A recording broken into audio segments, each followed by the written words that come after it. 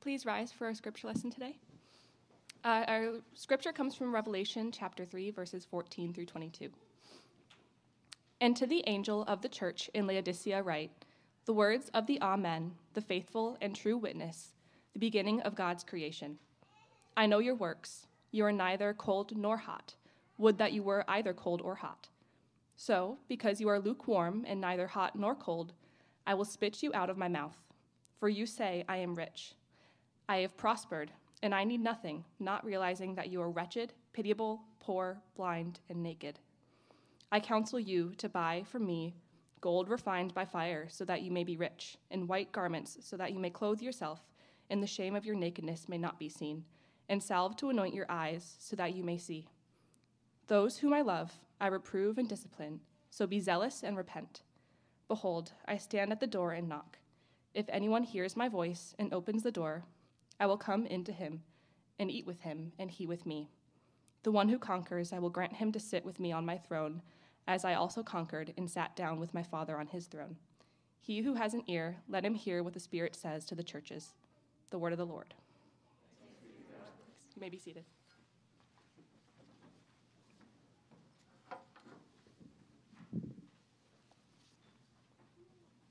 Thank you, Leah.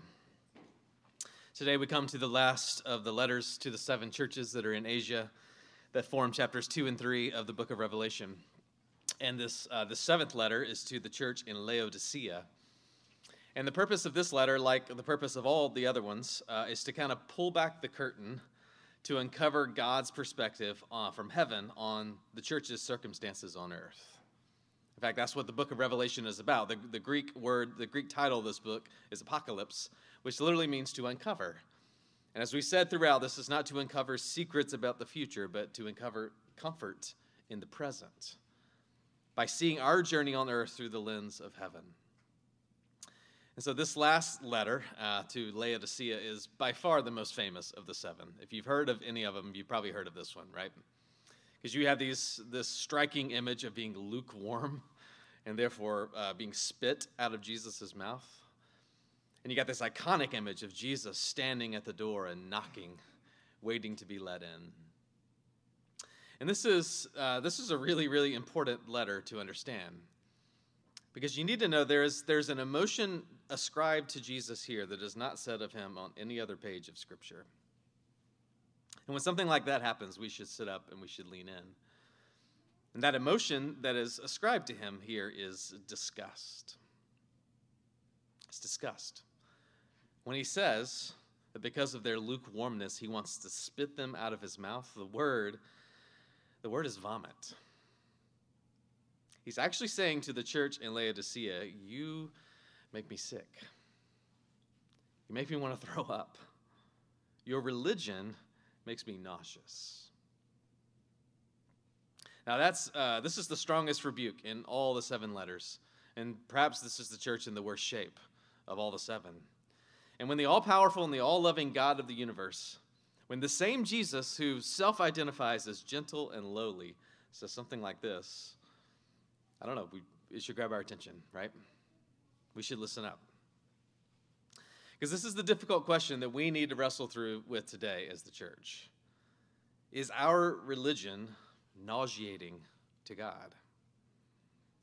What kind of religion, what is the kind of religion that makes God nauseous? Because if we're doing something that makes God sick, this is something we would like to know, right? Something I'd like to know. It reminds me of a friend of mine some years back who had 3 young kids who just kept getting strep throat over and over and over again. They just pass it and pass it and pass it and pass it until finally they tested him. And they realized he was the carrier. And so even though he had no idea, he was the one who was making his kids sick. Because in the same way, is it possible that our religion is making God sick? And we have no idea. That's what we want to explore today. Is this the effect our religion has on God? Is it the effect our religion has on other people? If so, we need to know. And it all hinges on what in the world it means to be lukewarm. So let's ask 2 questions today. What is that? What is lukewarmness? And what can be done about it? What is it? And what can be done First of all, what is it?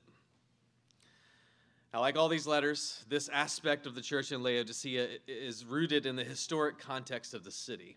I've loved this about each of these letters. So here's what you need to know about Laodicea. It was an incredibly wealthy city. Incredibly wealthy. It was situated at this junction of major trading routes, and this city had become famous for its wealth. Like millionaires lived here, equivalency lived there. In fact, it was so wealthy that when a major earthquake damaged the city in 61 AD, not long before this letter, they refused government assistance to help them rebuild.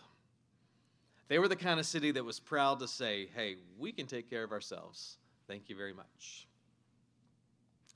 This city was so rich. It was rich in every way, except for one thing. They didn't have water. They did not have a sustainable source of water. And so they had to use their wealth to pipe it in from the outside. And they got it from two primary sources. 4 or 5 miles to the north is a city called Hierapolis that is famous even today for their natural hot springs. These hot springs that draw tourists from all over the world. And this chemically rich water was in ample supply, so Laodiceans built an aqueduct to bring it all the way to their city, 4 or 5 miles away. The second source was to their neighbor 11 miles to the southeast, which was Colossae, same one the book of Colossians is written to. It was also abundant with water, but theirs came from these high snow-capped mountains that ran down. And therefore, it was like a refreshing, cold, alpine-like flow of water. And the Laodiceans also imported this to their city. But friends, the problem is, in both cases, by the time the water reached Laodicea, what had happened? It was lukewarm. It was lukewarm. The hot water from the springs had cooled, and the cold water from the mountains had warmed under the Turkish sun. And because it was lukewarm, it was less useful than it would have been from the original source. In particular, the lukewarm water from the hot springs was undrinkable. You could use it for other things, but you did not want to consume it. As this chemically concentrated water cooled, it was unsuitable for consumption, unless, actually, for medicinal reasons, you wanted to make yourself sick. It's the only reason you would drink this. It was only good for spitting out. So now you see. The church in Laodicea would know exactly what Jesus is saying. When he says, your religion makes me want to do the same thing that happens if you drink the lukewarm water from the hot springs. It makes me throw up. And when Jesus says that he wishes that they were either hot or cold, I don't think this means he wishes people either loved him or hated him, or instead of being indifferent to him. That's been I don't know if you've heard sermons on this before, that's been a popular take on it. I don't think that's what's happening, as if to say that hating him is somehow even better than being indifferent to him. I can't find anywhere, that's not a sentiment that God expresses anywhere else in the Bible, that he would want people to hate him. I think what he is saying, though, is that the spiritual condition of the church is in no better shape than the city's drinking water. It's only good for being spit out. I think we should be careful. I don't think we should press the imagery too far. The lukewarm water is meant to show us how God responds to the spiritual state of the church, and perhaps how other people are responding as well. But I don't think it tells us what that spiritual condition is that's evoking that response. To understand that, we have to keep reading. So look at verse 17. For you say, I am rich, I have prospered, and I need nothing, not realizing that you are wretched, pitiable, poor, blind, and naked. Now I think this gets to the heart of it. Right? Like the city was rich in every way except for water, so the church was rich in every way except towards God. In fact, their material wealth had deceived them into thinking they also had spiritual wealth before God. Brothers and sisters, they were blind to their own desperate need before Christ. I think that's what it means. In the end, this is what lukewarm means. It elicits this response. This is what evokes such a strong reaction from Christ when someone is unaware of their true condition before him. When someone dares to utter the words, "I need nothing." When they are clothed with perhaps the finest threads the world has, they're actually naked before God. When they claim to see, but they're blind. When they are materially rich, but spiritually bankrupt. When they have prospered before others, but are in fact wretched before God. That's what Jesus says is so pitiable. Actually evokes pity, compassion, when someone doesn't see themselves for who they truly are. This reminds me of the early years of the American Idol reality show. You remember this? I still have my skepticism about whether it was actually real or not.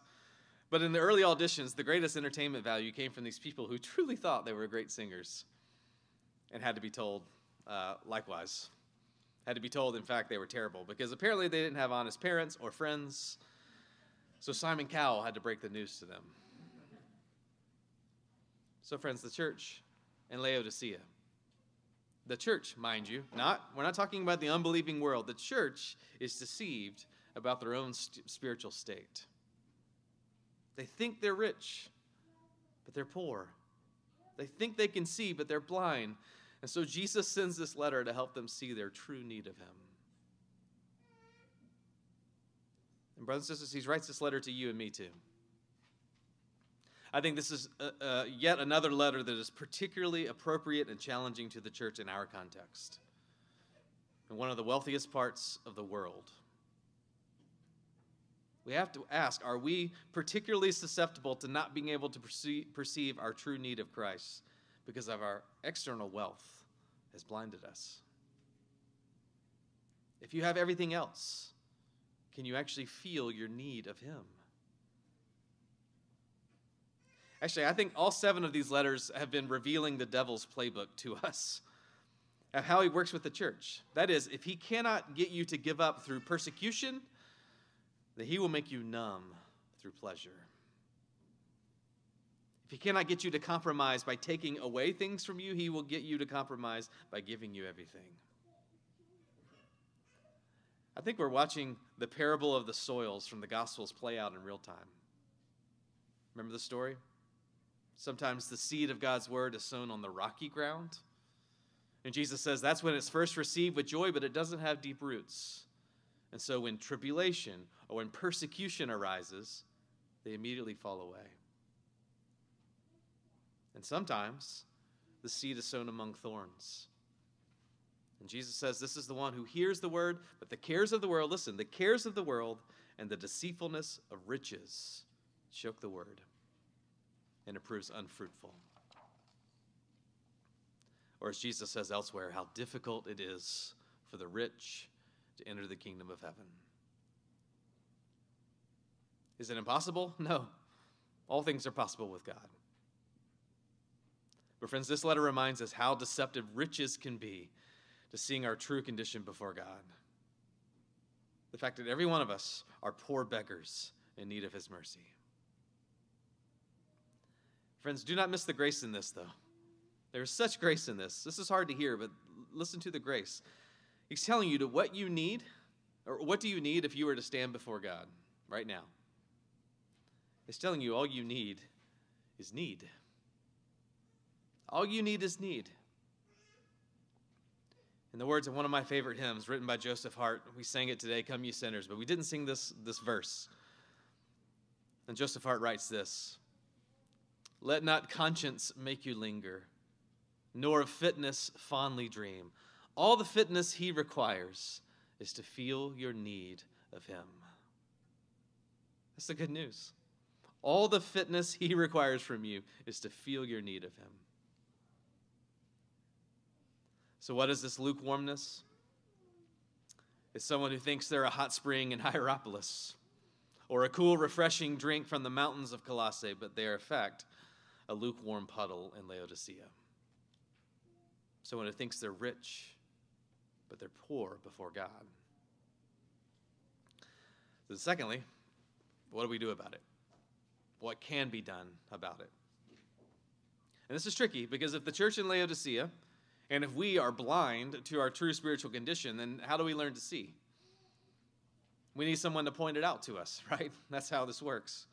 We call that person a true friend. Someone who shows us something that we can't see about ourselves. Like the friend that tells you have something in your teeth at dinner. Like, that's real love, right? Something you cannot see about yourself, but they can see it. And so they point it out graciously, hopefully. Because that's what Jesus is saying in verse 19. He's saying, I'm telling you this because I love you. I'm telling you this because I'm a true friend. I reprove and I discipline those that I love. This is remarkable. He's saying the very same people that make him feel sick also make him feel love. He loves them. He loves us enough to tell us the truth about ourselves. And that's when we start to get to the wonder of this passage. And that is that the church that is in the worst shape, the church that receives the strongest rebuke from Jesus, is also the church that receives the strongest reward. The most intimate of promises. You see this in the Greek tense. So in verse 17, it says that the church is continually, ongoingly saying, I am rich, I have prospered, and I need nothing. It's written to say they're not saying this once, they're saying this ongoingly. And yet in verse 20, it says that Jesus continually, ongoingly stands at the door and knocks. The image is they keep saying that they don't need him, and he keeps knocking. He keeps calling. He keeps pressing against the door. He's drawing near to the church in Laodicea. He cannot stay away from them. In the end, he doesn't want to spew them out. He wants to invite them in to dine with him. Brothers and sisters, how wonderful is the grace of Jesus that no person, no church is beyond the reach of his love. In fact, he is pleading with them. He is urging them to come to him to find what they truly need. Not what they need, not the false wealth of the world, but the true wealth that only comes from knowing him. Look at verse 18. It says, I counsel you to buy from me. The Greek is emphatic. Buy from me what you really need, which is gold refined by fire, so that you may be rich. And white garments, so you may clothe yourself, and the shame of your nakedness may not be seen, and salve to anoint your eyes so that you may see. You might be asking, what does this mean? Well, these three items, gold, garments, and ointment, were chosen on purpose because these were actually three of the greatest sources of wealth in Laodicea. Gold, because Laodicea was the banking capital of the region. It was a city of banks and bankers. It was rich. He mentions white garments because Laodicea was famous for this particular breed of black sheep, which made an especially fine quality of black wool. So like what Egyptian cotton is to us, Laodicean wool was to them. It's even kind of a fashion trend. Clothes made of this Laodicean wool were highly sought after. And then salve, or eye ointment, because there was a famous medical school in Laodicea that specialized in ophthalmology, the healing of the eyes. There was this popular eye powder that came from this region that was sought as a remedy for weak eyes. Do you see what Jesus is doing? He's saying not only is he revealing to him who they really are, remember? You're poor, you're blind, you're naked. But now he's inviting them to see who he really is. He's inviting them to find what they really need. Not in these things out here, but only what he can give. It's like he's saying, you boast in this eye powder that makes people see, but only I can give you eyes to see clearly. I am the one who opens spiritually blind eyes.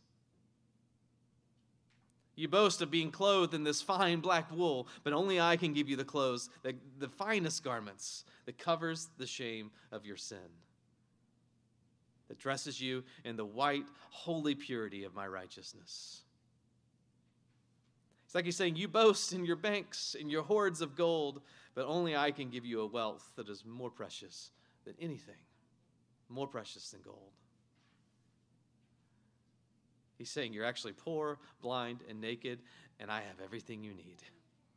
Come, buy from me. Of course, what does it cost you to buy all this from Jesus, you might be asking? Nothing. It is absolutely free to you. Again, this is the wonder of the gospel. It's better than we can possibly imagine. All you need before God is need, and everything you need to buy from him is free. He has provided it all at his own expense. Jesus paid for it all. His perfect life is the price paid for that white garment of righteousness that makes you clean before God. His sacrificial death is the price paid that forgives the enormous debt of your sin and my sin. His glorious resurrection is the price paid that guarantees your share in Jesus' inheritance. That is life eternal. It's all free. It's like an echo of Isaiah 55. The prophet said, "Come, everyone who thirsts, come to the waters, and he who has no money, come, buy and eat. Come buy wine and milk without money and without price. Why do you spend your money for that which is not bread, and your labor for that which does not satisfy? Incline your ear to me. Come to me, hear, that your soul may live." All you need is need, and all you do to buy is to receive. Jesus says, "Behold, I stand at the door and knock. If anyone hears my voice and opens the door, I will come into him and eat with him, and he with me."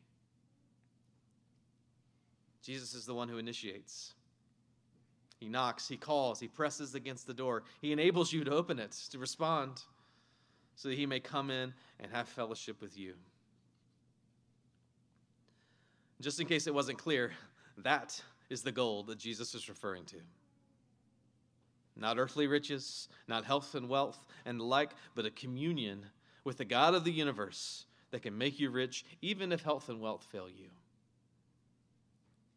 True wealth is having every spiritual blessing in Christ. The old theologian John Owen, he helps us understand what it's like to have these riches. He writes, "Whatever the world may think of Christians, yet Christians have food to eat that the world knows nothing of. The saints have close communion and fellowship with the Father." Owen says, "It's clear then that Christians are the most misunderstood people in the world. Let the world think as they please, but Christians have intimate, spiritual, heavenly joys because their fellowship is a fellowship of love with the Father."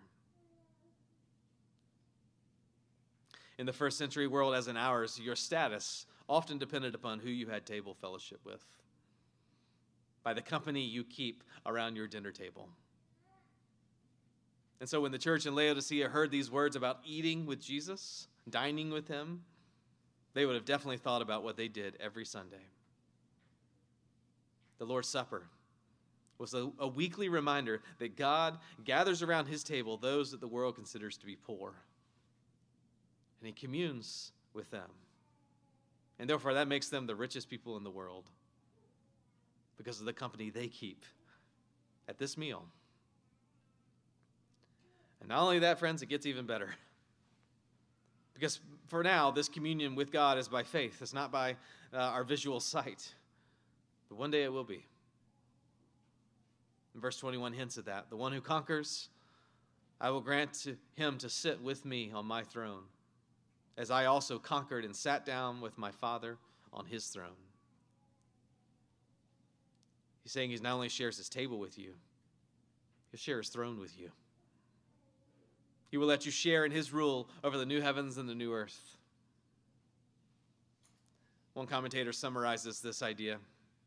He says, "For those who do renew their zeal for Christ and return to him, whatever they have lost in the scheme of this world will be more than compensated for by their share in the rulership in the eternal kingdom." So then, we return to our question of the day. How do we make sure that our religion is not nauseating to God or to others? Well, friends, I don't think there is anything more sickening to God or to our neighbors than when Christians don't know who they are before God. when they're smug, when they're pretending they have everything together, when we're defensive about our own sin, but we're offensive in pointing out other sins, when we're harsh or judgmental or hypocritical or virtue signaling, all because we don't see our true spiritual condition before God. But also means that the inverse of that is true. That there is nothing more beautiful to God or to our neighbors than when Christians are humble and honest, authentic, when they're poor in spirit and gentle and merciful and sacrificial and warm and passionate about the surpassing greatness of knowing Christ. Because they know they need him. They know what they are apart from him, and they know how rich they are in him. In a 2021 article entitled "Make Christianity Beautiful Again," PCA pastor in Nashville, Scott Sauls, he admits in his article, he says, these days, the name Christian seems to evoke as many negative reactions as it does positive ones. He quotes the San Francisco journalist Herb Caen, who said, the trouble with born-again Christians is that they are in even bigger pain the second time around. And then he quotes the author Anne Rice, a Christian, who says of the church that we have become quarrelsome, hostile, disputatious, and a deservedly infamous group. Ouch. And yet, brothers and sisters, there is hope. Because Christ loves his church. He loves the church more than any of us combined. And he is committed to making her a radiant bride. And listen to the vision that author Madeleine L'Engle, that Scott Sauls quotes in his thing. Listen to the vision that she gives us of what we could be. She says, we draw people to Christ, not by loudly discrediting what they believe, by telling them how wrong they are and how right we are, but by showing them a light that is so lovely that they want with all their hearts to know the source of it. By showing them a light that is so lovely that they want with all their hearts to know the source of it. Brothers and sisters, that is the message. That's the message of the season of Epiphany, which is capped off today by Transfiguration Sunday. This is the message to all the 7 letters to the churches, that Christ is that light. And that every church is a lampstand that is called to shine that light in the world. To shine a light that is so lovely that people want with all their hearts to know the source of it. Friends, that is not nauseating. That is beautiful. That is beautiful orthodoxy. That is the aroma of Christ. May he make it true of us. Amen. Let me pray for us.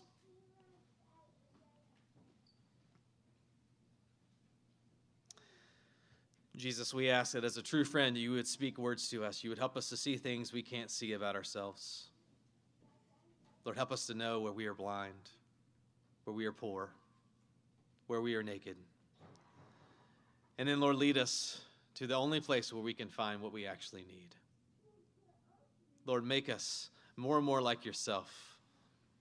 Not lukewarm, not wishy-washy, but you who has the words of the Amen, who says what's true. You who are the faithful and the true witness, would you make us a faithful and a true witness of everything we have found in you. Lord, cause us to be beautiful. Cause us to be the aroma of Christ. Cause us to bear that light that makes people beg to know what is the source of that. Lord, I pray we would be beautiful to you and to our neighbors. And we ask this in the name of Christ. Amen.